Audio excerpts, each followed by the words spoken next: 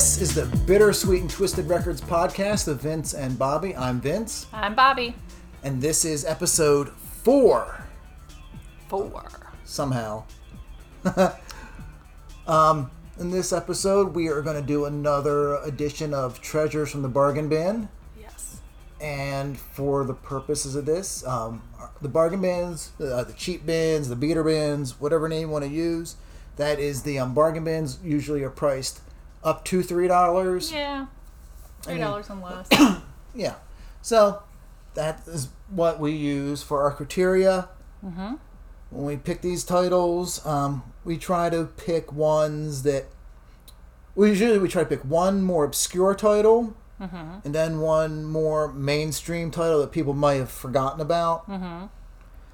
And so for this episode, I have picked Savage's 1985 album, Power of the Night. And I have chosen Faces 1971 album. Which one? Oh, fudge nuggets. I always forget the... A nod is as good as a wink to a blind horse. You couldn't have picked a shorter album title. I know, I really couldn't. That's why they split the album title up between the front and the back covers. That's true. That is true. Oh, goodness. So, if you're new to the podcast, thank you for joining us. Mm-hmm. Welcome. If you're a return listener, Thank you. thank you. Let's see. What do you want to talk about? Well, our albums. Did you want to go first, or do you want me to go first? Is there anything else you want to talk about? Like how maybe people should visit bittersweetandtwistedrecords.com? Yes, do that. Because there And you'll find we have all the links to our store where we have Yeah. records and CDs and tapes and whatnot for sale. as well as merchandise. Merchandise.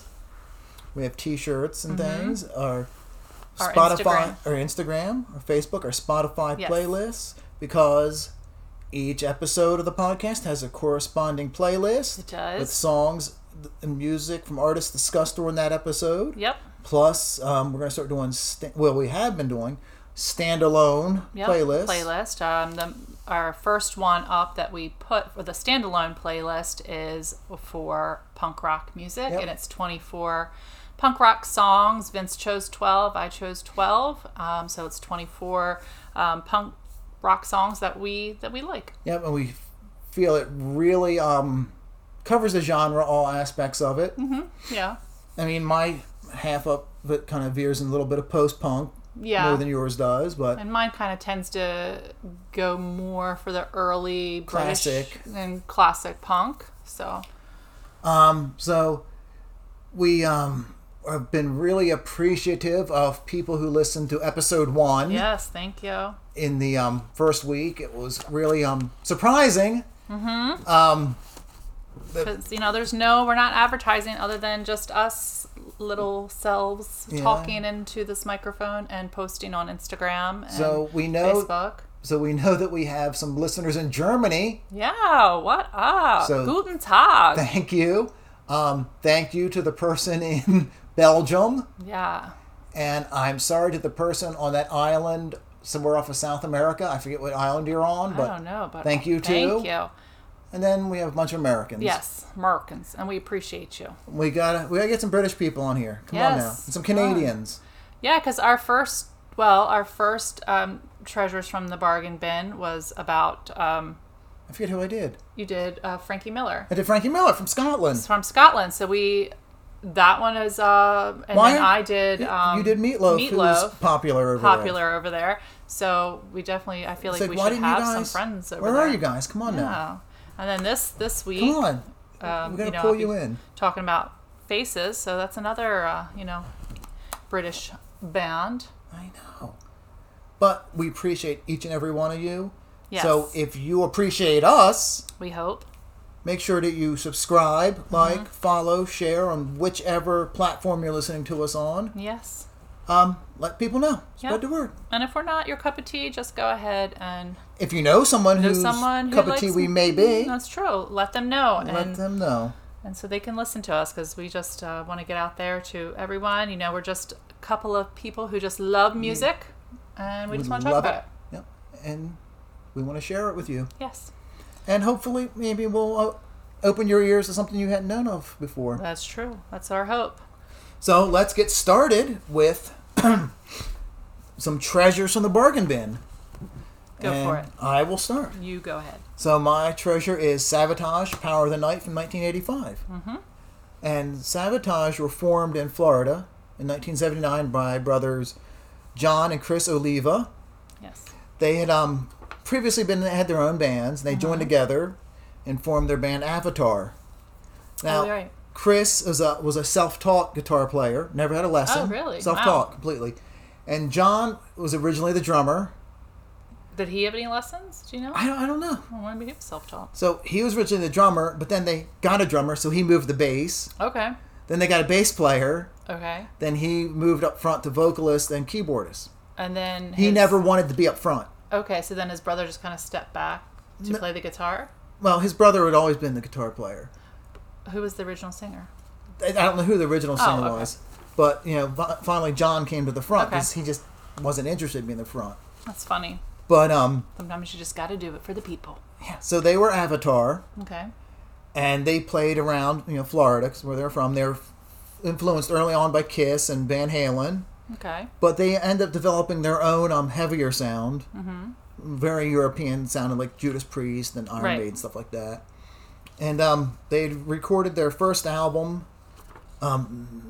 Sirens. Okay. And the night before it was supposed to go to the printing press, they found out there was another band called Avatar. Ah. And so this was 83. So they had to come up with a new name. Oh no. So the John and Chris got together with their wives, and they wrote out on a piece of poster board Okay. Avatar. And they knew they wanted to keep like the AVAT.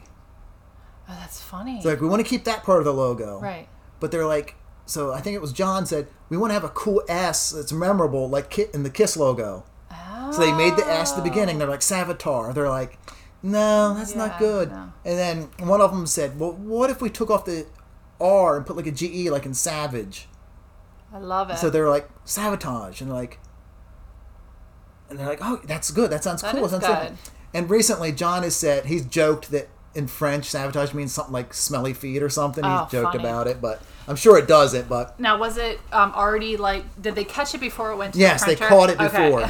So it was last minute. Unlike the other. And we were unlike Night Ranger, who Yeah. originally called Ranger, they Ranger. pressed up 10,000 copies Yeah. and found out. So they had to change their name. They had to throw out all the album covers. Oh, that would have been a horrible blow.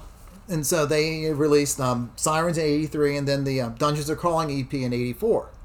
So in 85, they signed a major label deal with Atlantic Records. And they released Power of the Night. And that was produced by Max Norman, who went on to work with Ozzy and Megadeth. Okay.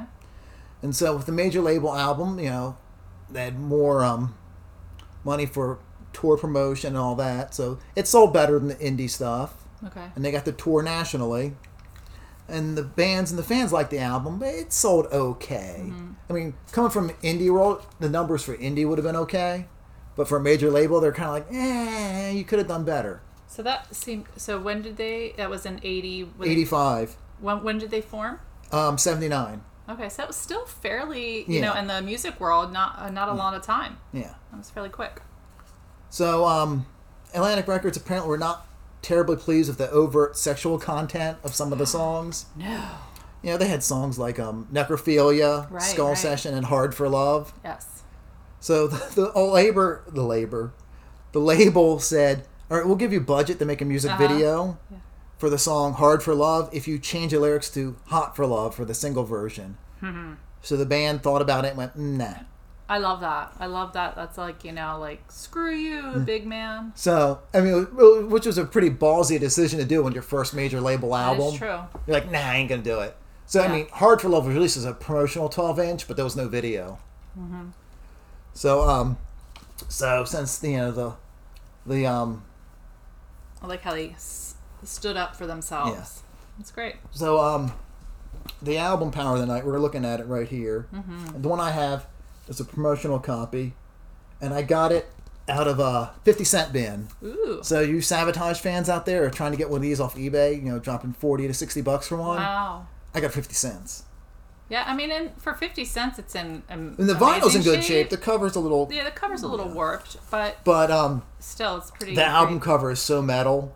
It's very metal. First of all, Sabotage have one of the best logos of any metal band last 40 years. It's awesome logo. Yeah, it's definitely a memorable one. Like it's like Kiss, you know, you'll see it and you know what it is, even if it wasn't the right name. If you didn't do one of those... Yeah. It's like those... quizzes thingies, apps. They have like memorable logos. Yeah. And they change the names, but they use the same style logo, and you have to guess of what band or what product they were talking about. So it's very similar to that, like Kiss or Sabotage. It's very memorable. And this was the first of their albums to feature this logo. Oh, okay. And they've used it. Excuse me. Well, it's changed slightly over the years, but it's the S and most of them. The T and the G have changed a little bit over the years. Mm-hmm. But it's mostly stayed the same. Mm-hmm. And the album cover, it's got like a metal fist. Oh, yeah. Breaking through glass. But behind the fist, you can see like a night sky of stars.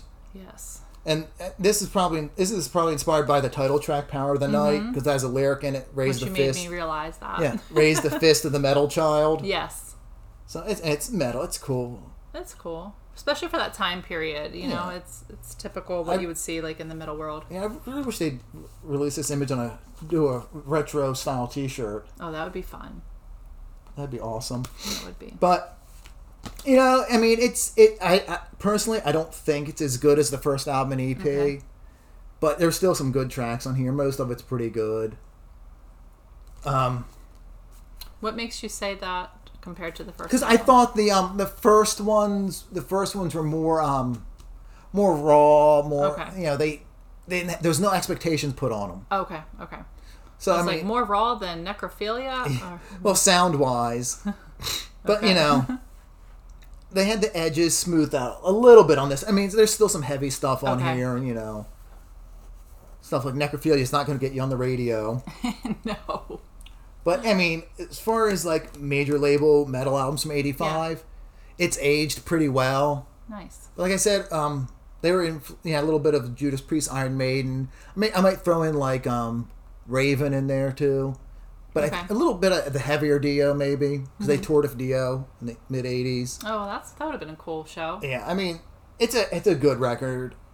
I mean, it's not one of my favorites, but it's probably around the middle of my... I'm just picturing all the tight jeans and the hairspray hair from that show. Probably. And the chains and the spikes. Probably. Oh, man, there had to be tons. So after that, record label, we're not that pleased with them. Mm-hmm. Well, I'm sure, because they stood up. But it sold enough for the label to think, we can do something with you guys. We can make money off of you. Yeah. Because back in the 80s when they would labels actually give a band certain, some albums to grow on. Like now it's like one and done. Right. Yeah. So the record label was like, well, for your next album you got to be more commercial. Okay. And John Oliva had already been writing songs that he wanted to give to other artists because he wanted to stay behind the scenes where he always wanted to be. Mm-hmm. And so he was like, I'll use these other songs. And the record label was like, no, you're going to record those songs for Sabotage. And so they released in 1986 Fight for the Rock. And the single from that was a cover of Badfinger's Day After Day. Okay. And it's actually not that bad of a cover. Mm-hmm. It's a little metalized, but not too cringy. Okay. But I mean, it sold a little bit better than Power of the Night, but the band and the fans didn't really like it. Mm-hmm. I mean, John, in hindsight, looks at it positively. Okay. Because he says enough good experiences in hindsight regarded to it, but at the time they thoroughly disappointed. So after the tour, during the tour, the band decided they were going to break up. Oh. Because they, it wasn't what they wanted to make at the time. Okay. So they were going to break up after the tour.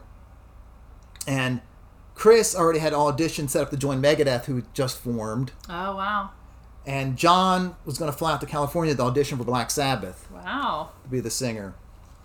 So, on the last show of the tour, the Atlantic Records A&R man, Jason Flom, brought producer Paul O'Neill to meet the band. Okay.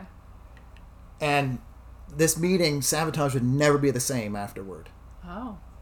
Because O'Neill, he liked the band and told them that he would help them. He would take care of their debts and help them with gear and get going so they could focus on music and not have to worry about money.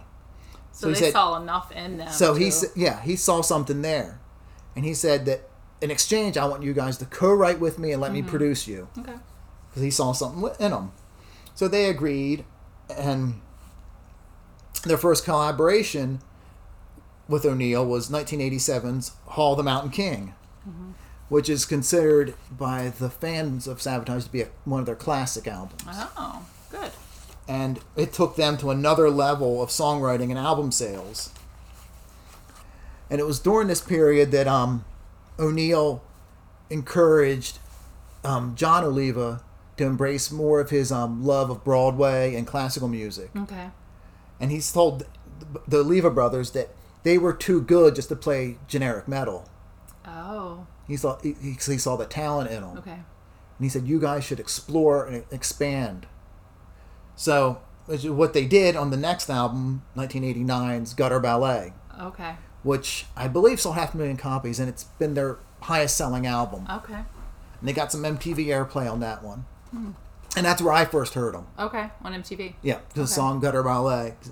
And Would that been on Headbangers Ball? And actually got a little bit of airplay on Dial MTV, the request show in the afternoons. Oh, okay. Yeah, because back in '89, it was almost all like metal stuff and hair metal. Oh, yes. And a couple, like, then you have like Bill Biv DeVoe would be in there. Oh, yeah, absolutely. But that's also probably the time, well, it was the time when MTV actually played music. Yeah. Imagine that. This whole generation had no idea what we're talking about. No idea. Now it's just all reality stuff. I don't know. Is MTV still on? Yeah. I don't even know. Now it just MTV doesn't even stand for music television. So mediocre TV. Yeah, mediocre TV. So that sold well. Okay. And then so did they embrace that Broadway style? Yeah. Oh yeah, they started bringing those piano on that album, but there was still a lot of heavy stuff on that album. So how you're describing it is making me flash back to our first episode when I was talking about Meatloaf and that whole theater rock. It was like you could describe Wagnerian. What they were. Yeah, a heavy metal Meatloaf is what they were becoming. Okay. So that's what I'm picturing in my head. It was some just really heavy stuff, but then like piano, they were becoming their own thing thanks to O'Neill's encouragement. Oh, good. And so, in 1991, they released Streets, a rock. I think it was Streets, a rock opera. I think it was the full title. Okay. And that the Atlantic Records really thought that was going to blow up. It didn't. Oh. And John was coming more, giving more into his demons, alcohol. Oh, yeah. And so, after that tour, he decided he was going to step aside. Okay. Well, John's the brother who did not like to be in the forefront. Yeah. Okay. Now, before they went on to do this other rock opera style, did everybody in the band, were they still okay with that? And everybody went with them? Yeah, because from... Nobody left, is what I No one left at that point. They did have... you had Johnny Lee Middleton join on bass, I think, on Fight for the Rock. Okay. And he replaced Keith Collins, who played on the early stuff. Okay. And the drummer at that time, his nickname was Dr. Kill Drums. So he stayed with them into the 90s, too. Johnny Lee Middleton stayed the rest of the band's career. Okay. But during I think it was the On the Mountain King tour that Chris Caffrey joined on rhythm guitar. And he played with them through the Gutter Ballet tour. And he left after that, and he didn't do the Streets tour. But after John left after the Streets tour, he just wanted to concentrate on writing. He still wrote for and co-produced Savatage. Okay. And he started a side project of Chris Caffrey called Dr. Butcher. Okay. Which was really heavy. Oh. But John's replacement as a singer in Savatage was this guy, Zach Stevens. Okay. Who at the time a lot of people considered the pretty boy. Oh. So with Zach as the singer, they released Edge of Thorns in '93. Well, I guess John wanted to be in the behind scenes anyway, so I guess this was kind of good for him in a way. So so they did Edge of Thorns a little bit different sound because you had a different singer who's a more melodic. Mm-hmm. Let me say, John's voice is an acquired taste. Okay. Because he has a clean voice, then he has like a gruff voice, and then a shrieky voice. Oh. So Zach is a much more melodic singer. Okay. Much more commercial singer. And at the end of the Edge of Thorns tour in '93, Chris Oliva was hit by a drunk driver on a head-on collision and died. So that's so sad. But John decided, even though he wasn't performing with the band at that point anymore, he wanted to keep it going as a tribute to his brother because his brother loved the band so much. Yeah. Sabotage was his life. He loved it. And so John kept it going. And so the next album, Handful of Rain, was actually, most of it was recorded by John himself. He did all the music. Wow, he really took it upon himself to make sure he did this right. And so Zach sang on it. Chris Caffrey came back.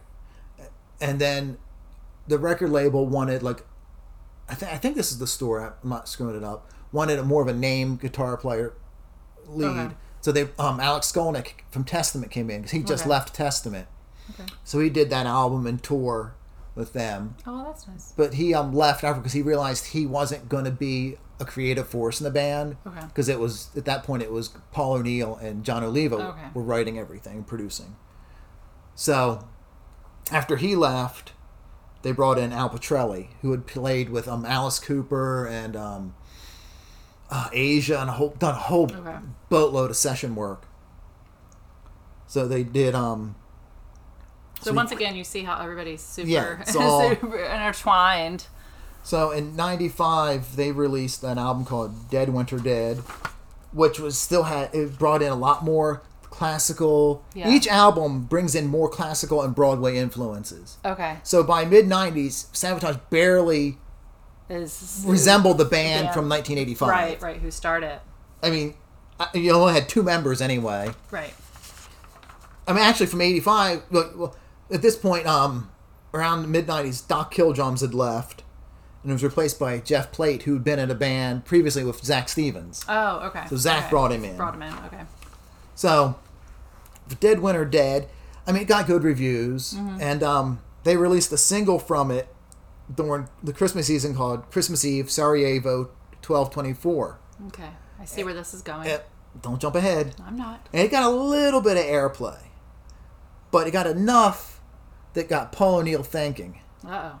He got an idea, and he called John, and he's like, I have an idea. I need you and the guys to be involved in it. So, that's the next year, at Christmas time, the exact same recording was re-released under a new name. Dun, dun, dun, dun. And that new name was Trans-Siberian Orchestra. Yes. So since then, TSO has sold millions of albums and performed multiple sold-out arena tours. And you know their name because it comes on every year. Every year on a commercial. And it's so successful now that they do the West Coast and East Coast versions of TSO. Right. There's two versions of the band. Each version has Sabotage members in it.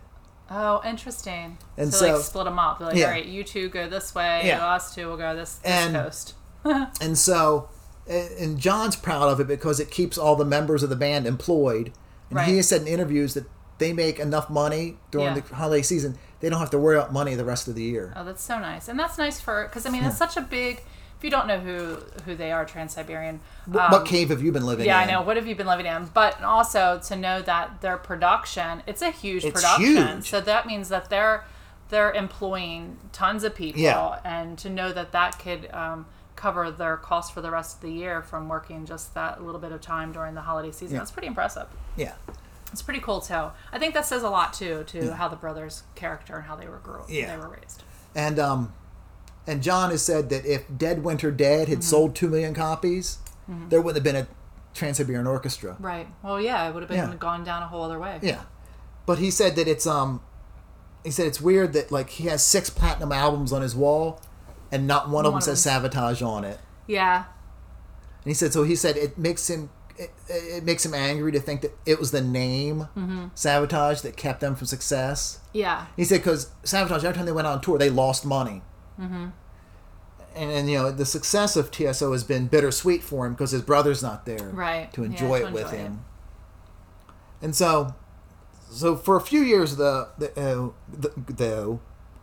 a few years there, they had TSO going and Savatage still going. Oh, yeah, that's a lot. They would alternate the two because after that, Savatage did the Wake of Magellan album, and TSO were doing their Christmas stuff.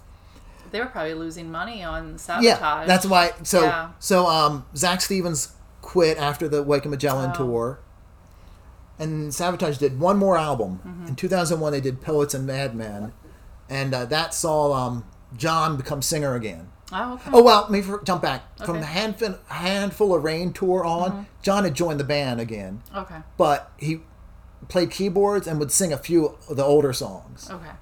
And Zach would do the majority of the vocals.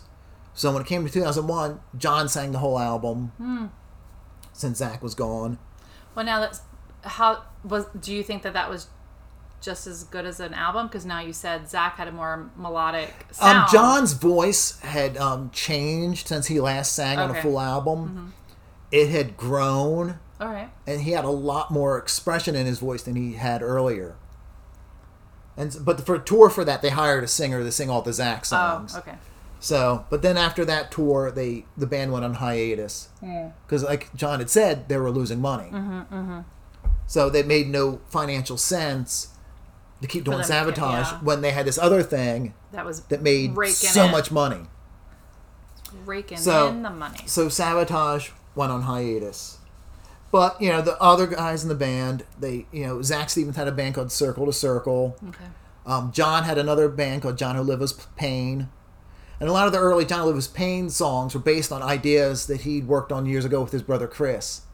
Because he found a shoebox of cassettes, and it just had a bunch of riffs that Chris had recorded and hadn't made completed songs out of. So now this was what? Early 2000s. Oh, wow, early 2000s. Yeah, okay. so they kept it going. All the little side projects. And sometimes Johnny Oliva's Pain and Circle to Circle would tour together. Oh, well, that's nice. And so they would do an encore of Zach and John together doing stuff like Edge of Thorns and whatnot. I love the family idea behind all that. And sticking together. And then 2015, Savatage reformed for a one-off show at the Wacken Open Air Festival in Germany. Wow. So the way the festival works is they have two stages. So when one band's performing at one stage, their next band's setting up on the other stage. Okay. So they flip back and forth to save time. Alternate. Yeah. So Savatage with John singing did a set. His first time, John had been the front man for Savatage in decades. Yeah. So, and then they did their set. Then Trans-Siberian Orchestra did a set with Zach Stevens and a bunch of other guys and some other vocalists. And then for the encore, both bands played at the same time. Oh, fun! I bet you that was a really cool experience. So apparently it was filmed, but John said there was a lot of technical difficulties. Yeah, well, I'm sure. Which is why it hasn't been released on DVD. Okay. Well, I mean, and you can see some of it's on YouTube because apparently it was streamed. Oh. So you can see some of the clips from it. It's really amazing. I'd love to. Yeah, we'll have to look it up. I've never seen Trans-Siberian. I'd love to see it. I would love to see it. Maybe we'll have to see. Holidays coming. Yeah, and as Trans-Siberian Orchestra have gone on over the years, they've added more Savatage songs to the set. Oh, nice. And now Zach is a member of Trans-Siberian Orchestra. Originally, he wasn't. So they don't just do holiday songs? No, they actually have a couple non-holiday albums. I always thought that you were just going to hear the whole, your typical Christmas songs. No, because most of their Christmas songs are originals that Paul and John wrote. Okay.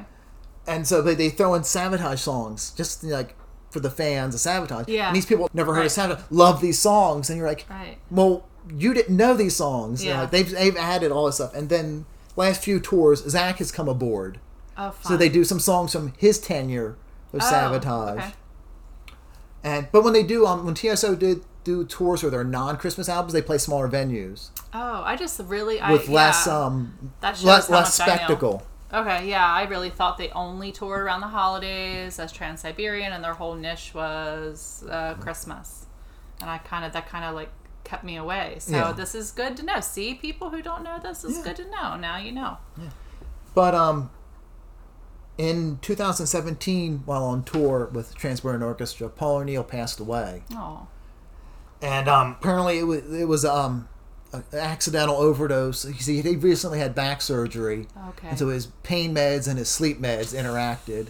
Yeah, it's not a good combo. No. Please be careful, everyone. So, but, they continued on. Because, Yeah. I mean, it's sad, but... The show must go on. Yeah, there was too much riding on it. Yeah. But over the last 3.5 decades, Savatage have created a worldwide cult following because they never broke through at a big level. Just stayed right underwater. Yeah. Yeah.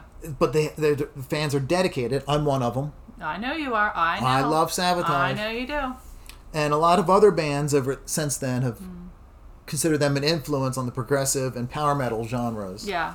Yeah, that I could definitely see that as the power metal, yeah. And I mentioned John Oliva had John Oliva's Pain, and Zach had Circle to Circle, but the other members have also had bands. Oh, I mentioned Dr. Butcher. Yeah. Was that also just a band? That was a band, yeah. That Dr. was Butcher. Early 90s. That was when John had left Savatage. John and rhythm guitarist Chris Caffrey. Right. They did like an album and like an EP, I think. So Dr. Butcher was the band's name? Yeah. Oh, that's funny. Oh. And then Doc Killdrums had a band called Reverence. Okay. And then his replacement in Savatage, Jeff Plate, joined Metal Church. Oh, wow. At Jeff Plate Music, you can check him out. I'm looking on him. He seems like most of these guys. He seems like he still has a whole head of hair. Yeah, he does. I'm so jealous. Oh, wow. He really does. Yeah. There he is there. Look, look at shirt he's wearing. Let me see. Oh, that's when he was signing the Hourglass 10-inch. The one that you just got. Yeah, I don't have a signed one because I didn't have $90 to drop on it. I love how looks like he's living in a very modest house. It seems like all the guys in the band, when they see pictures of their homes, they all live modestly. I love that. They haven't let all this Trans-Siberian Orchestra success go to them. They have just that's great. That makes me happy. I like that stuff. That's a. Oh wait, who's this signing them? This is another guy. Let me see. I think it might be the picture. Yeah, that's Zach Stevens. Okay, he's signing them too. Yeah. So Vince recently, Savatage have released the a 10-inch picture disc of the song "The Hourglass" from the Wake and Magellan album. How they picked the release as a single 23 years after it came out is beyond me. It's a beautiful record. It's a beautiful picture disc. Beautiful picture disc. And they were included on the B-side. It's 2 songs from the Edge of Thorns sessions. So you could have had they had some signed ones that they did on their website on Savatage that were like $90. Yeah, and they sold out in a couple hours. Right, they sold out. So you can see that they have a good following, the people that are loyal to them. The Hourglass picture, there's 2,000 copies. Yeah. So they did. The band had some. Some signed was mine, and they numbered them. They're all hand numbered. Mine's not signed, but it is numbered. It's 491 out of 2,000. Woo! That's still really cool. That's exciting. Yeah. And I met Chris Caffrey once because he was playing in Doro Pesch's band for the U.S. tour, and he opened with his solo band. And I got a picture of him. We're giving the medal, and he signed my Dead Winter Dead CD booklet. But in 2021, this year, Savatage announced that their back catalog was going to be reissued on vinyl. Yes. Hourglass being one of those. And as part of his announcement, John said that the band had been writing new music, and the fans might be in for something very special next year. Ooh. Now, he said he refuses to say that Savatage are back. Because he says as soon as he says it, something's going to happen to make him look like an asshole. Oh, gosh. So he won't say it, even though he said that him and the members have been writing together. So who said that? John Oliva said it. So because for over the years he's been like, all the members have been saying ever since 2001, they're all like, we would love to do Savatage. We'd love to. All the members love the band, and they would love to do it, but it comes down to John. And so John has always been like, I don't know. No, it's dead. Oh, I'd love to do it because it's this love they all have of each other. Yeah. Now, Mike Howe? That was the singer from Metal Church. Okay. Did he just recently pass? Yes, he did. Okay, because so it looks like they're all very active on their Instagram, Facebook. Yeah. And on Jeff Plate's thing, he had Mike Howe had did an interview from Little Punk People, which is that's a group. That's great. A group of young, very young fans. Their interview with Steel Panther is great. And so I saw where Mike Howe had did an interview with them, and that looks really cool, which was on YouTube. So by all accounts, Mike Howe was just a great human being. Yeah. Because you know how some people if someone's a dick, people will talk shit on them. Yeah. No one has anything bad to say about Mike Howe, and I regret not seeing Metal Church when they were in the area 2 years ago on their last tour. They all seem like they're very humble people, which is very cool. Because Mike Howe was a carpenter when he wasn't doing Metal Church. Wow. Apparently, he was a master carpenter.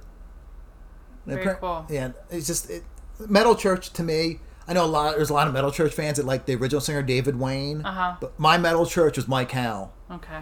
So when he left, when he wasn't in the band, they did albums with Ronnie Monroe singing, and then when David Wayne came back, and then Ronnie Monroe. I don't like those albums, but when Mike Howe came back, I was like, oh, my Metal Church is back. And it helped that Jeff Blake was in the band too. Oh, cool. At the time. But I have the first album they did when Mike came back. I have the signed edition. So it's signed by all the members. Yeah. So that's really cool. Yeah.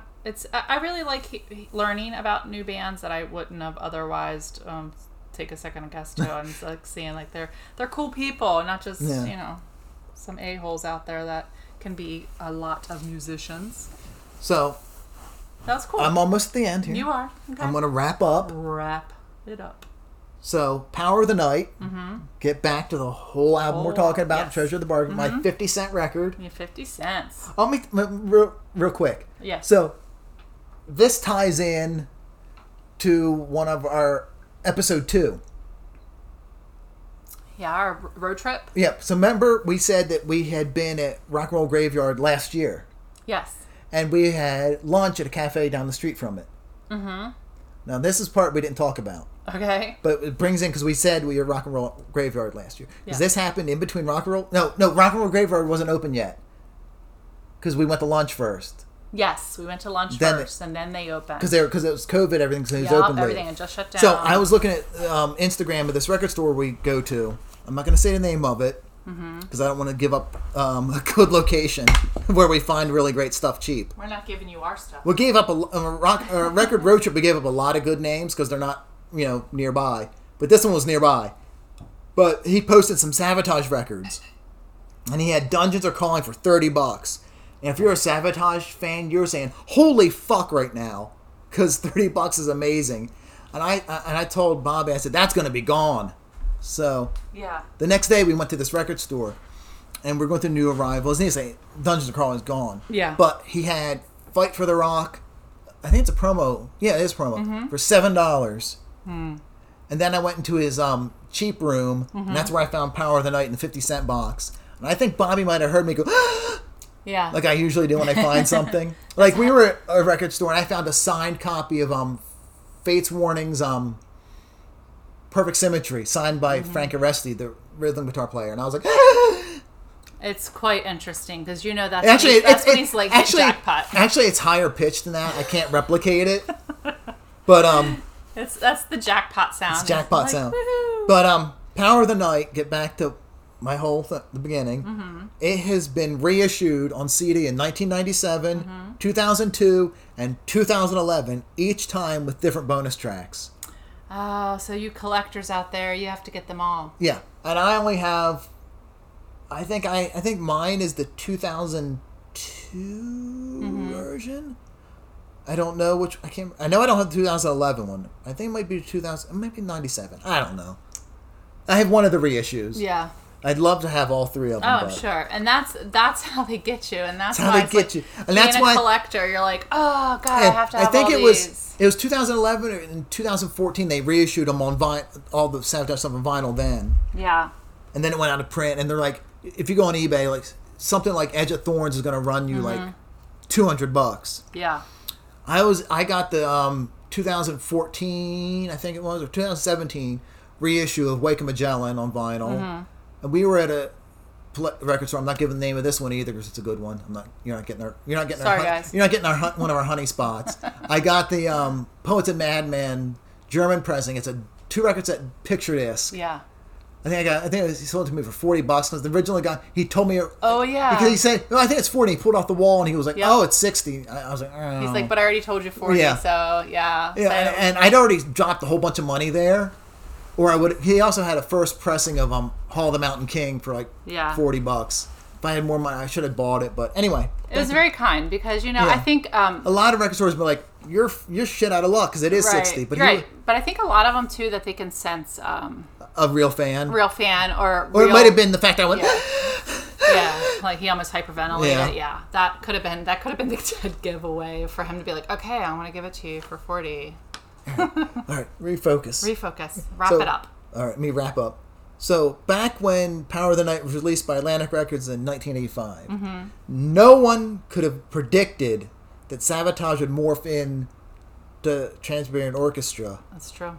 And that band's worldwide success would happen because of their meeting with Paul O'Neill, who was brought to the band because of Jason Flom, the A&R guy from Atlantic Records. Yeah. So if they had never signed with Atlantic, Trans-Siberian Orchestra never would have happened. That's true. If they had signed with like CBS Records, well, CBS at the time, or or EMI or something, it would have been completely different. Paul O'Neill never would have entered the picture. And that for Paul O'Neill to have that idea too, or he's like, "Hey, I have an idea." Yeah, so it changed. If you think of all the people in the band, not just Savatage members, all the people from Trans-Siberian Orchestra, all their lives are changed by this one decision that Chris and John made to sign with Atlantic. It's very moving. It's very cool. So it's awesome that this album created a life for so many people. Yes. So many people. It's amazing. It is very cool. And for once, even though there's death involved in my story, I have a happy ending. It's true. You do. So that brings us to the end of part one. Part one. So part two, we're going to get to come back and talk about one of my... You're going to hear her just lather up Rod Stewart. Lather up Rod Stewart. Oh. But yes, so we'll be coming back talking to Faces. So take a break, get a drink, and come back and check us out. All right.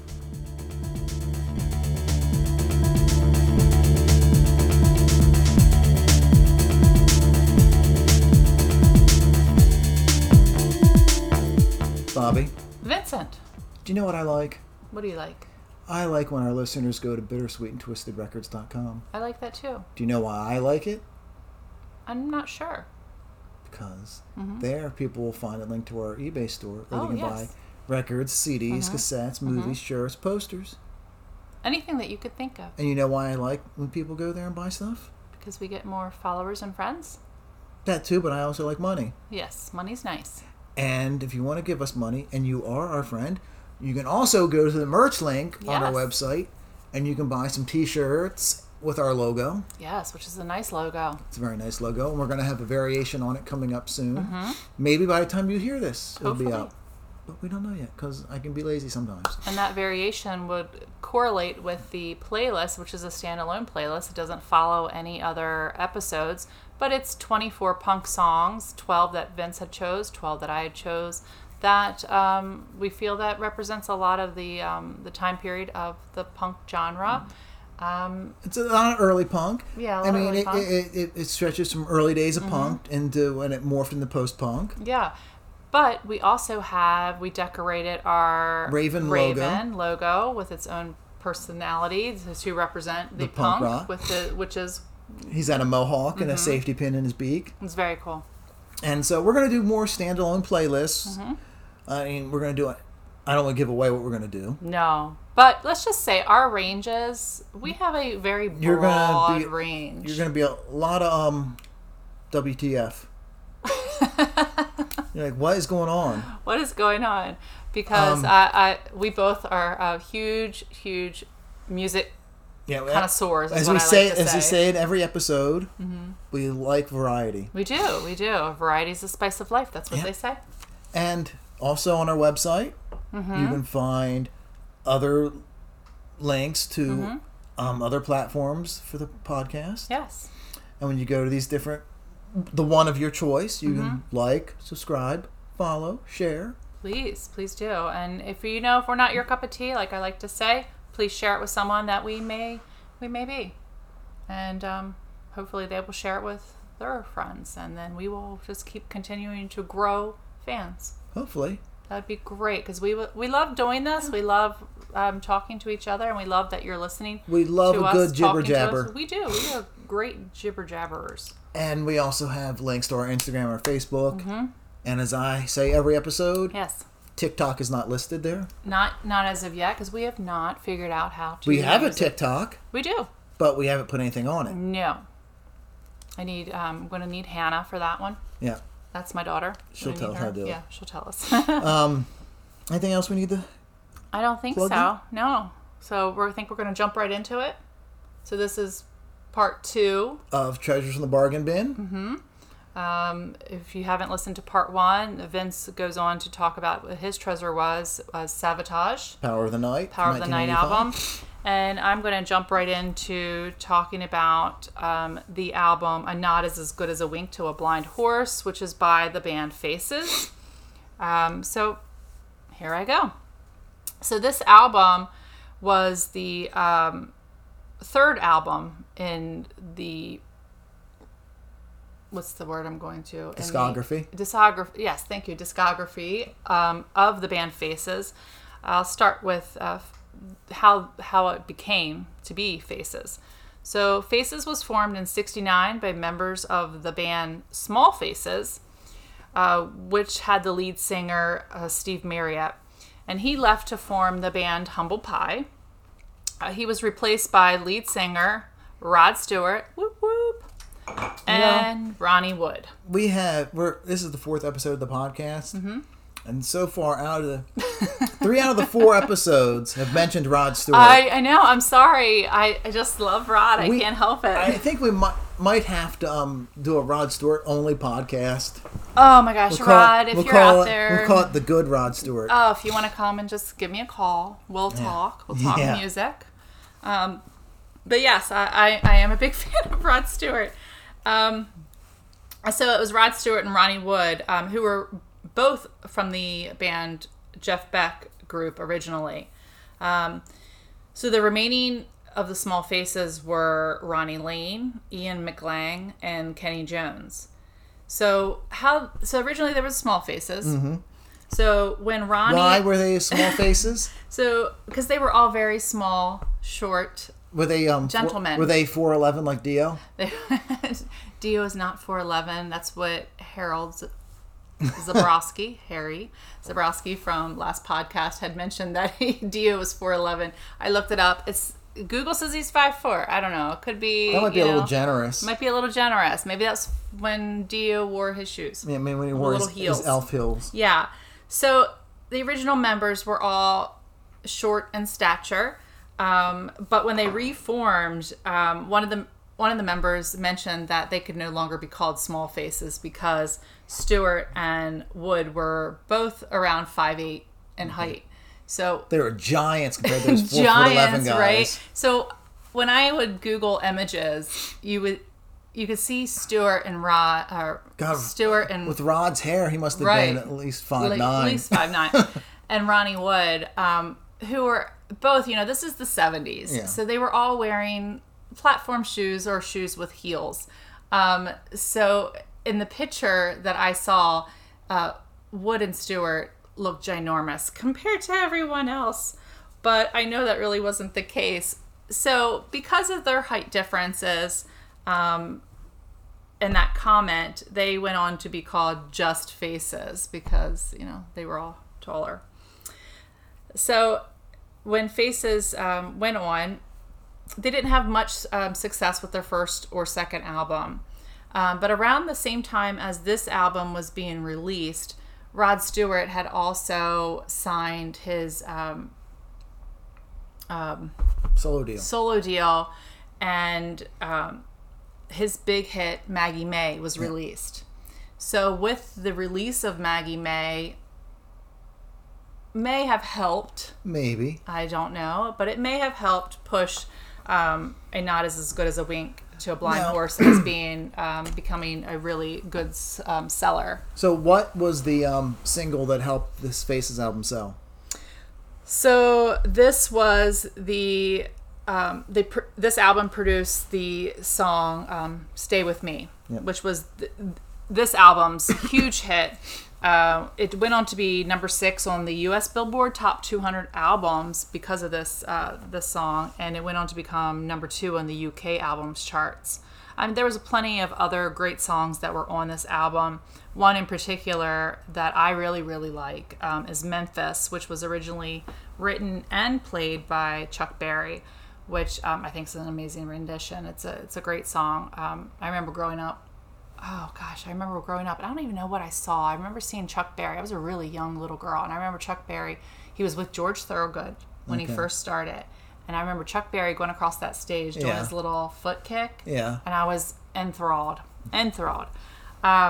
But yeah, so that song is a great song. I mean, he has other ones in there like Miss Judy's Farm, You're So Rude, Last Orders Please, Debris, Too Bad, and That's All You Need are some of the other songs on the album. But so this came out on the first pressing was on the Warner Brothers label. Mm-hmm. It has the album that I found in the cheap bin or the bargain bin. It's pretty good shape. Yeah. It has the original inner cover. The first pressing, when it was released, they came out with it also included a poster, which was many like Snapchats. Oh my goodness! Oh, these guys, time travelers. Yes, they're time travelers. Snapshots of the band and various and groupies. So there was titties. There are a lot of boobies and a lot of like nudity. But it was a big poster. I'm not sure exactly the size of it, but it's a pretty big poster. But when Warner Brothers released that, they second guessed themselves with releasing that and releasing those images in the record. So they went ahead and re-released the album a few weeks after the initial release without the poster. So out there on eBay, I have looked because I'm feeling a little jaded because I don't have my poster and I want it. So I looked up to see the prices of it, and for about $35 you can get the first pressing, and that's including the poster. I mean, it's not in the best shape, a lot of them, but that's just the starting out bids. So you can find it out there. There was only 2 when I looked, but so I'm determined to get that poster. I would love to be able to find it in a dig versus having to buy it because it's just not the same feeling. No, I mean, but yours could be one of those ones issued immediately without the poster, or it could have had the poster taken out because it does have the green label, right? So it's definitely an early pressing, right? So so when it was re-released, so it had many different releases over the years and reissues over the year because it's a great album.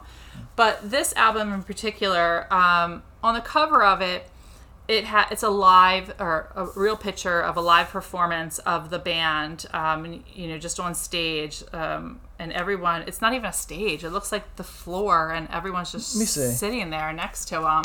Well, the front kind of looks like they're standing, but look at everybody's just sitting. Oh yeah, they're not even on a stage. Yeah, so it's a live performance, and then on the back with what I love is it's like a clay caricatures, like little puppets or statues. Little puppets or statues of the band. They look like marionettes. Exactly, they look like marionettes. The typical Rod in his matching jacket and pantsuit, and their heels on, his spiky hair, and it's the whole band. And then in the back, it's a plaid horse. Which I say, I don't know if it's running from them or it has because its tail's up. I don't know if the tail is up. Is it getting ready to take a dump from them? Or is it just running and its hair is Let me see this. Frolicking. Not what's the word I'm looking Frolicking. for? Thank you. Frolicking in the wind behind him. And Rod's got his scarf.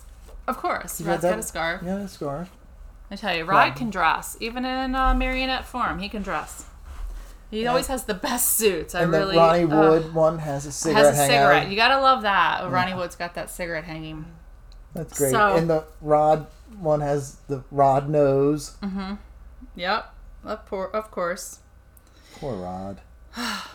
Poor Rod. He's still a gorgeous man. Poor Rod of all of his money. Oh yeah, poor Rod and all the booty he got. Yeah, I was saying all that poontang he's gotten over the years. Yeah, so mine did come with the original inner, which is really nice. Yeah. Which of course has the Warner Reprise. It's like a mail order form. Mail order form, yeah. So you can get. I think is it the compilation albums or. The funny thing is, look at the deer. It says "Dear Fat Cats." Like, is that the that's kind of funny. Yeah, the Fat Cats at the record. Oh yeah, it is for the compilation albums. Yeah. I'm surprised that it only has. Well, it's got some split seams. But it's a really good find for I mean, you got to think about how old this is. This came out in 1971. I mean, that's 6 years before I was even thought about coming into this world. So I was looking at what was on these compilation albums there. So. Yeah.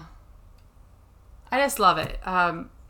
Just great. I mean, Rod just has that unique sound, and which just amazes me that throughout all these years, all the way up until now, he has not lost that sound, and it's just he still has just a great voice. But so this album, it's never gone out of print, technically. So in 2010, the vinyl was remastered and re-released with the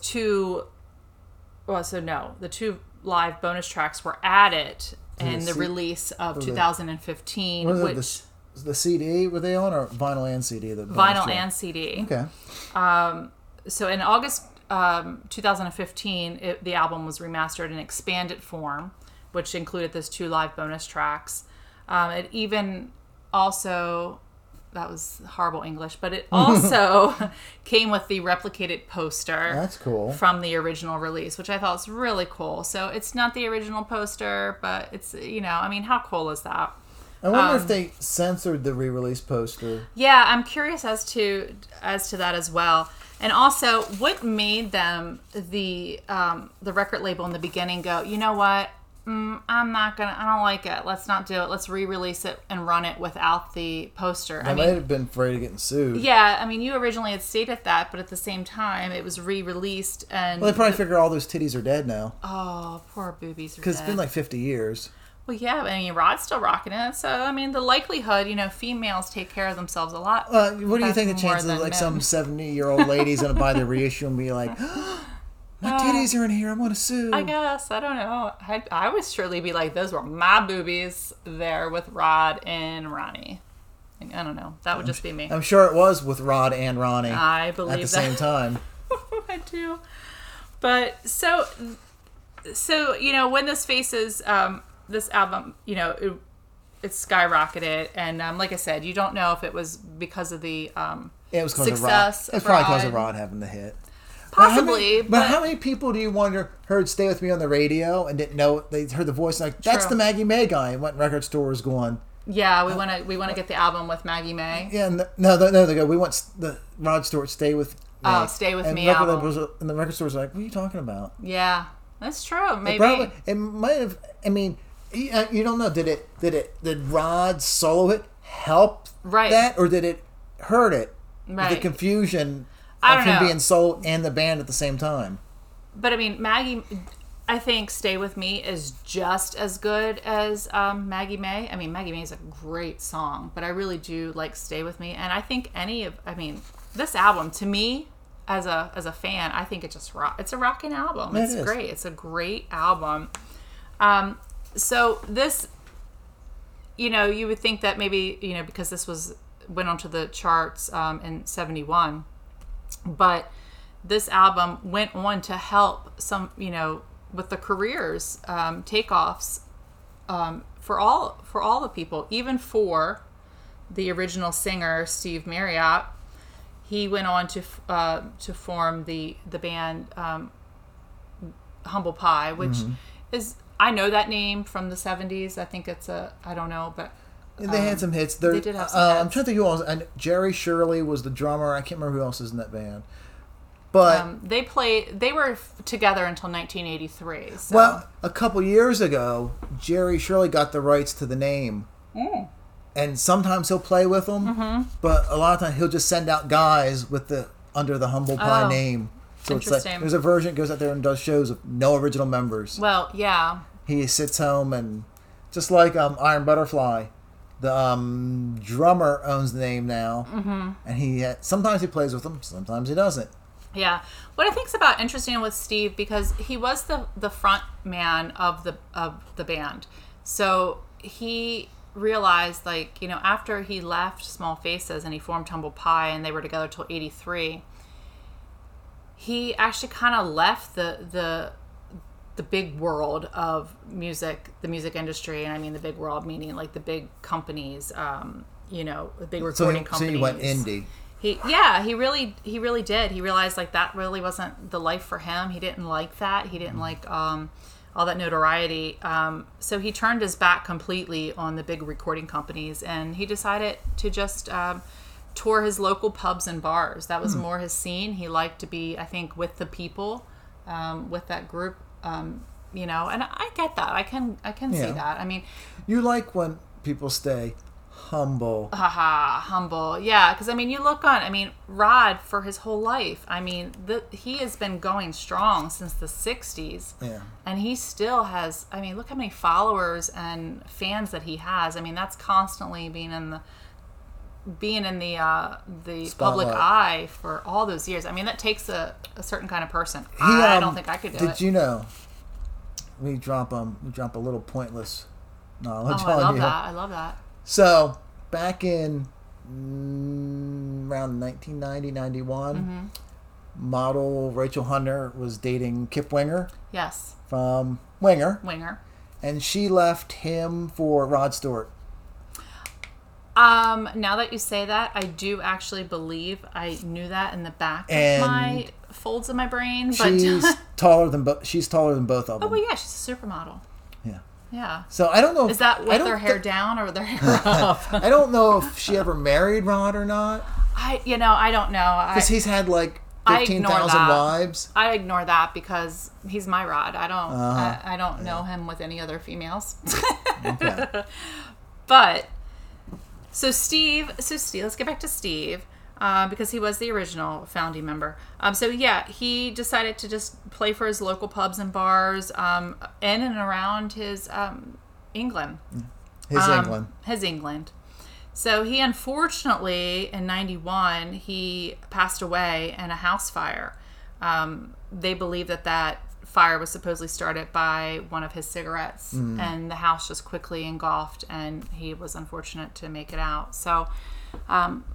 So he kind of had a sad ending to his career, to his life. But do all of our treasures from the Bargain Bin have to be such downers? I feel like they do, because our treasures from the Bargain Bin, a lot of them are older bands. I mean, you're looking at people that were adults in the early 70s. So I think next time we do a treasures from the Bargain Bin, we're gonna have to find one. I'm gonna find a record where no one dies. Oh, or no one has a horrendous life. No one dies in a house fire. No one overdoses. No one gets killed in a car crash. But I feel no one has a brain aneurysm.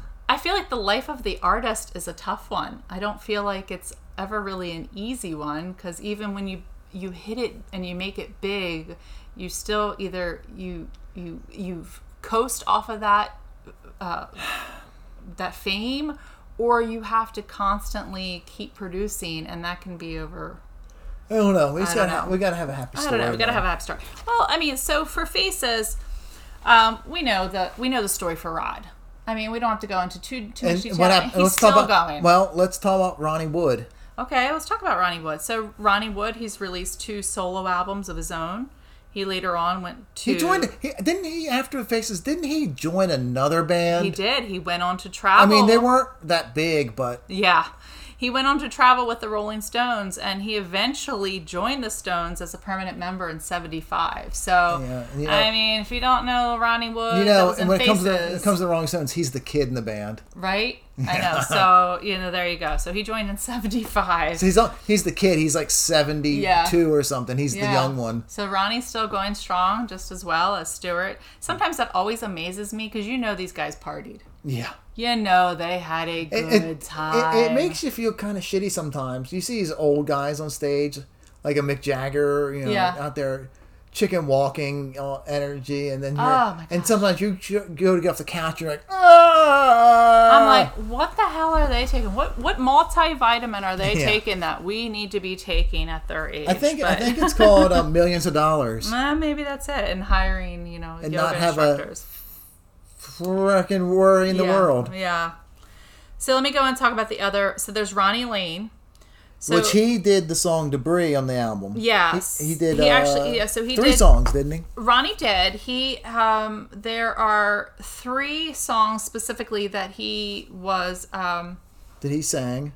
Right. And 2 songs that he solely wrote, which was Last Orders Please and Debris. Debris was the B-side of Stay With Me. Okay. The single. Yeah. Okay.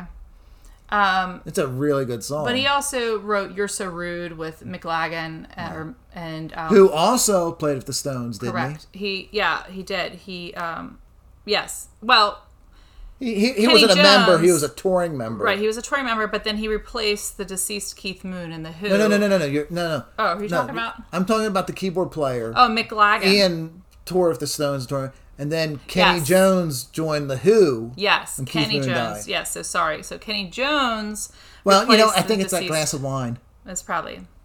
I think it's like I've had 2. We have fun when we do the podcast. Yeah. So let me restart this. So Kenny Jones replaced the deceased Keith Moon of the Who and joined them in '78. Mm-hmm. Ian McLagan, who wrote some of the songs.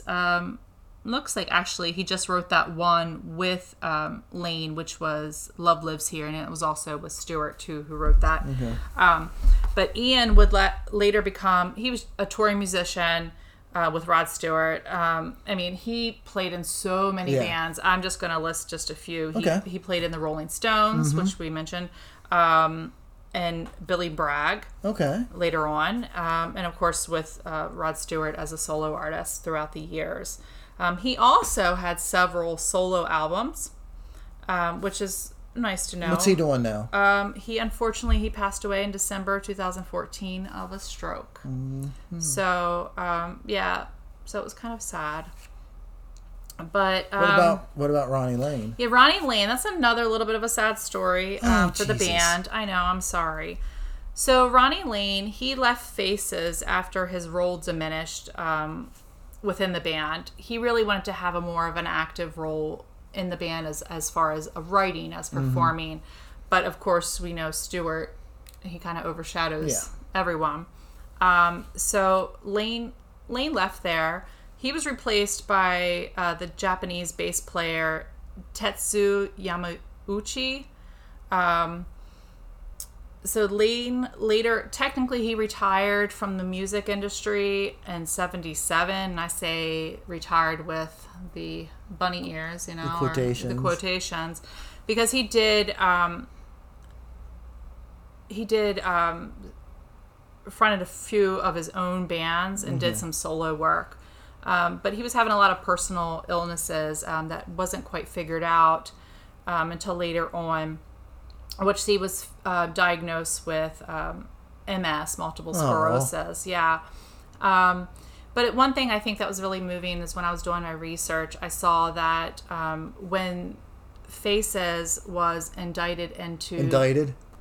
Isn't that the inducted? Inducted. Indicted's like court stuff, right? Yeah. So inducted. Sorry, guys. He was inducted into the Rock and Roll Hall of Fame, where the whole band was. And he was able to come to the ceremony when they performed. Mm. And he was in a wheelchair at the time because he could no longer walk. He could not perform. playing the instrument, but he was able to, do some backing vocals with that. And he passed away in 97 due to the complications of MS. So that's sad. But they all, for the most part, all really stuck together as a family, like we've saw throughout most of our, especially your Savatage and mine. You see that they really kind of stick together. Throw in another little nugget. Throw in a little nugget, please. If I may. You may. So, since I like to name drop. You do like to name drop.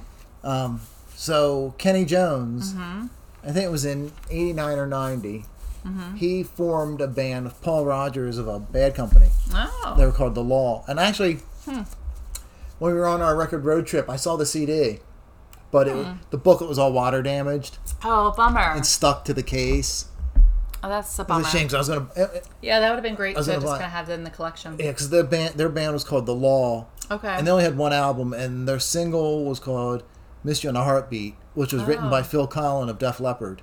Okay. And they ended up recording their own version of it.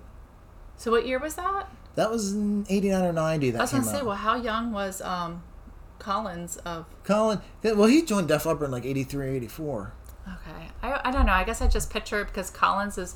I'm sorry. Colin. Def Leppard is in my era from time that I remember being a young kid listening to. So therefore, I think you forget that they're in their 60s now? I forget that we are old. Yeah. So in my head, I'm like, oh yeah, you had to be a baby. Well, it reminds me. I saw this thing on Twitter. Someone had posted that it's some magazine or something that interviewed some girl who's 20 about. They asked her about something about what song sticks out in her memory. Yeah. And it was a Pixie song. Okay. And I remember my grandparents used to play this. Oh my God, no. Well, I mean, that's going to be my grandchildren too, so. They'd be like, I remember Mom used to play Danzig and Slayer. Oh my God. My grandma.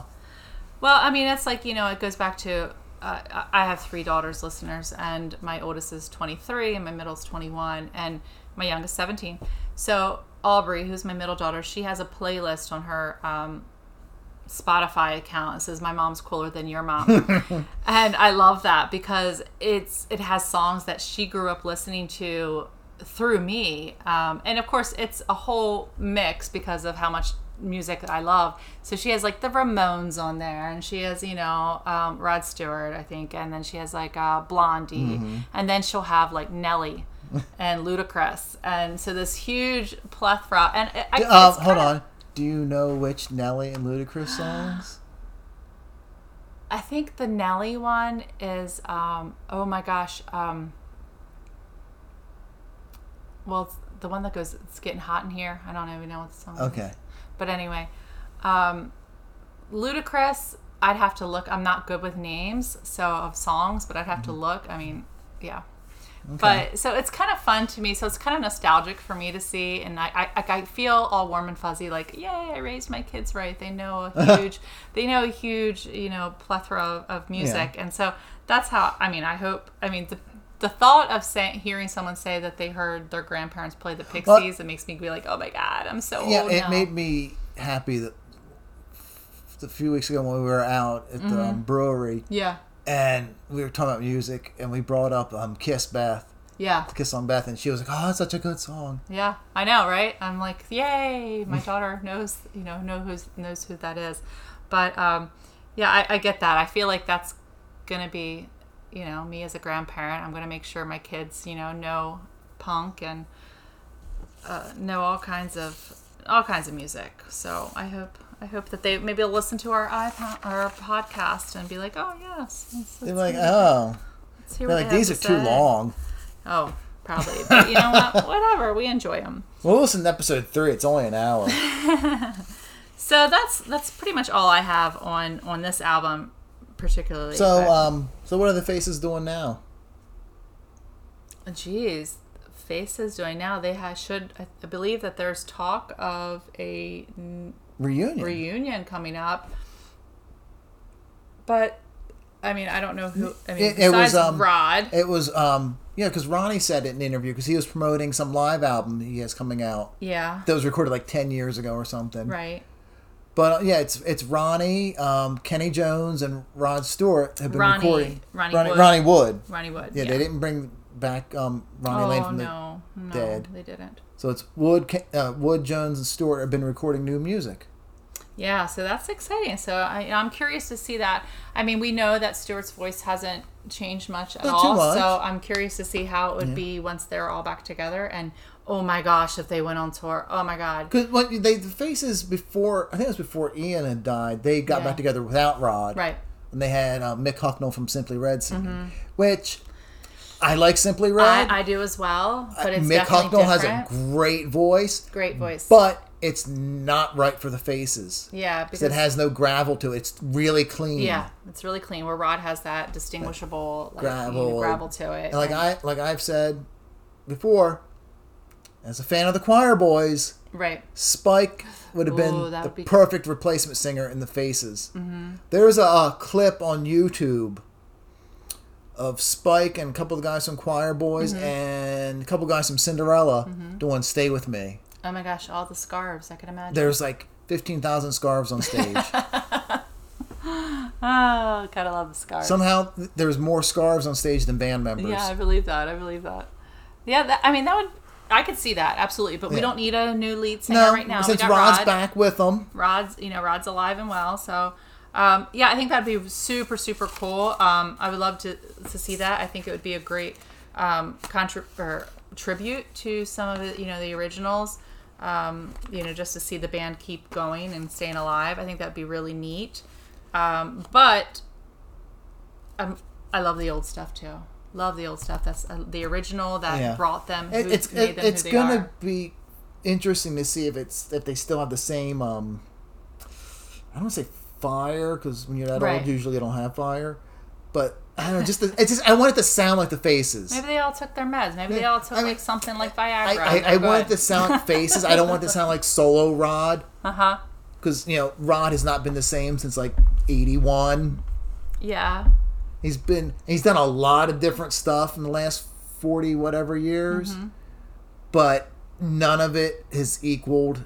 I personally, I don't think any of his stuff in the last 40 years, which there's a lot of it I like. I even like Love Touch. Yeah. Has equaled his work with the Faces or his early solo stuff. Yeah, absolutely. There's such. I don't know. It's a lot. Has a more rock feel. It's more raw. It's more not edgy. As polished as his later stuff. Poppy. But I have to say, if we're going to talk about Rod for a second, because I don't mind.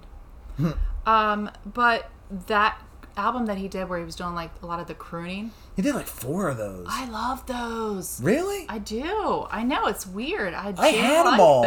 I do like them. Because a couple years ago to live. No, it was last year. It was last year before COVID broke out when I went to that high school library sale. Oh, I remember and it was fill a tote of for $10. And there was too many people buying books, and I couldn't get into the tables. I filled up with CDs. Yeah, I don't know why. And I got all Rod's crooner albums. Didn't I give you the Greatest Hits CD? You did. I gave you a couple CDs from it. But I sold the crooner ones. I know you like those. I do like them. It's different. I don't know why. It's different, and something about Rod's voice, it just speaks to me. And then after he did the crooner ones, he did like a Christmas album. Then he did like a rock covers. It was called Still the Same, like rock classics. But I think it was overproduced. Yeah. But he did do a pretty good version of Bob Seger's Still the Same. Ooh. That's nice. I don't know if I don't remember that top off my head. But Rod. I could see him doing Seger. It's funny that like Rod every couple years puts out an album. I know. Good for you, Rod. I don't know what this longevity is that you have, but it's staying around. Because how old is he now? 70-something. Like 75, 76. He's got to love music because he sure as hell doesn't need the money. Right. No, he definitely doesn't. But, I think after we finish recording this, I'm going to get out my Love Touch 12-inch promo. Well, that just sounds sexual. I love that song. It's from that. It was in that movie Legal Eagles. That Robert Redford movie. But it's funny, like the 12-inch on the front, it says, it's like something that's like single taken from the Bob Ezrin produced album, whatever it was called. I don't know if it might have been called Rod Stewart. But God, he's got a good set of hair. Look at that hair on Rod Stewart. Sorry. And then there's like an asterisk after the song Love Touch. It's the only song on the album not produced by Bob Ezrin. But the promo makes a point of saying from the Bob Ezrin produced album. That's so funny. Oh, when I used to do background and like stand-in work in movies and TV, I was working on a movie in Philly. And I was at a parking garage waiting for him to get my car. Yeah. And I saw these two guys approaching, and one guy looked just like Rod Stewart. Identical. What? He had the hair and everything. That's it. And he had a scarf, like, and he was coming closer, and I was like, oh shit. Is that Rod Stewart? So fun. I was like, I want to get a picture of Rod Stewart if that's Rod Stewart. Oh, that's hilarious. And then he kept coming closer. I was like, oh my God, what's Rod Stewart doing in Philly? I was like freaking out in my head. Yeah. I was like, how do I approach him? I hope he's not, if I approach him, is he going to be a dick? Yeah. And then I would have done faint. And then he got closer, and I noticed he didn't have the mole on his face. Oh, yeah. And then I heard him talking. He was like, yeah, stupid Philly accent. Oh, And I was like, whew. I was like relieved and disappointed. Yeah. Disappointed because it wasn't Rod Stewart, and relieved that I wouldn't have to try to find a way to approach Rod Stewart. Oh, that's funny. So. How old is he? Oh, gosh. He was born in 45. He's 76. I said 76, 77. Wow, that amazes me. And I still think he's good looking. I don't know. But it says on here, I just did a quick Google, but he is one of the best-selling music artists of all times, having sold over 250 million records worldwide. How old's Ronnie Wood? Ooh, let's see. I don't know. Let's see. Ronnie Wood, how old are you? And he's the baby. He's the baby in the Stones. Let's see. I'm curious. The kid. Wow. I mean, he may be younger, but he doesn't look it. No. He's only 2 years younger. He's 74. Wow. Yeah. So do you remember, like, when we were kids, how, like, someone said if you're 45, you're like, oh, you're done. You're so old. Yeah. Like, you're 45, you're like gray haired and ready to call it a day. You had to walk with a cane, and now it's like you can be like 80 and you're like Mick Jagger running around. Hey, I mean, you're closer to 45 than I am. I am 45. So exactly. Closer to it. I'm closer to 46 now. So I still, I remember I always heard, and I used to work in a lot of nursing homes, and I would hear that the old people say, the age is just a number, of course. You would hear that. And you would also hear, as you get older, your mind doesn't, but your body does. And I was just like, that stuck with me. And I'm like, oh my God. And now I'm like, I completely get it. Completely. I still feel like I'm a kid, but my body says, no, you're not. But, so, but yeah, I mean, real quick, looking on here on Google, holy crud, look at Ronnie Wood's discography. He's played with a lot of people. A lot of people. So either way, so this is a great album. It's, if you don't know, it's probably the best Faces album. Absolutely, and I mean it was stated as that, and that's why it got onto the chart. So if you're new to checking out Faces or not knowing who Rod Stewart is, I don't know. You want to check out good Rod Stewart. So check this album out. It's fantastic. It's a great album. I was really happy to find it in the bargain bin at such a was like $1 probably. Yeah, but $2. Pretty good shape with the original inner sleeve. I'm always shocked when we find the original inner sleeve. Me too. It is exciting. And it's I love that. It's kind of gets you a little just extra little pep in your step because you're like, woo, it's got the original inners. So yeah, so check that out. Or check out anything that. Either of the albums that Vincent and I have talked about tonight. Make sure you go to bittersweetandtwistedrecords.com. Check out our Spotify playlist link because we will. By the time you're hearing this, we will have the playlist to go along with this episode up. So you'll have some Sabotage stuff on there, not just stuff from Power of the Night, right? But stuff from their whole career. And we'll have stuff from this Faces album up, and absolutely from Ronnie, both Ronnie Wood, Ronnie Lane. Rod, we'll throw some up. We'll throw up Itchy Coo Park from Steve Marriott up. And Rod, if you're out there and his publicist is listening, have him give me a call. We can have a spot of tea. You have a spot of tea. if you want to go on a podcast with 50 listeners, please maybe, do it. Maybe we'll have more by then. I don't know. We'll have 52. Well, maybe 52. 52. But please share it with anyone that you think that would that enjoy us and love learning a little bit of history of in the music world. And we appreciate it. We do appreciate it, and we hope that you enjoyed another episode. We hope that this is your 4th episode you're listening to. Yes, if so, thank you to you. Gracias. You are a glutton for punishment. No. And Danke for our German. Yeah, our 2 German fans. 2 German fans. And I would thank our Belgian listener, but I don't know if you're in the I don't know if you speak. Are you the French part or the Belgian part? I have no idea. I don't know what you guys speak there. If you're that guy and you're listening, send us a message. We want to hear from you. We want to hear from any listener. Unless you're be vulgar for a second. Okay. Unless you're like, fuck you, you suck. We don't want to hear from you. We don't want to hear from you. We don't care. If we're like, if you want to say you're awesome, we're gonna buy some of your merch and give you money. We love you. We love you.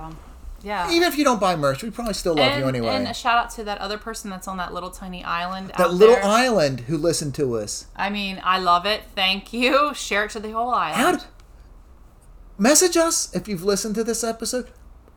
We want to know how you found us. How'd you find us? Yeah. How did you end up stumbling upon us? Because what caught your eye? Was it our awesome logo? It was probably the logo. Yeah, most likely. It is a really cool logo. Yeah. Maybe most likely they're probably just the Meatloaf fan. But that's okay if it led them to us. Yeah. Thank you. Well, I think we should end this before we keep rambling. Yeah, we could. Yeah, we got another 2-hour episode probably. Yeah. But it's fine. You listen to half of it on your way to work. And the half on the way home. Yes, absolutely. So, make sure you subscribe, like, follow, share. Please. Check out the website, bittersweetandtwistedrecords.com. For all your Bittersweet and Twisted Records needs.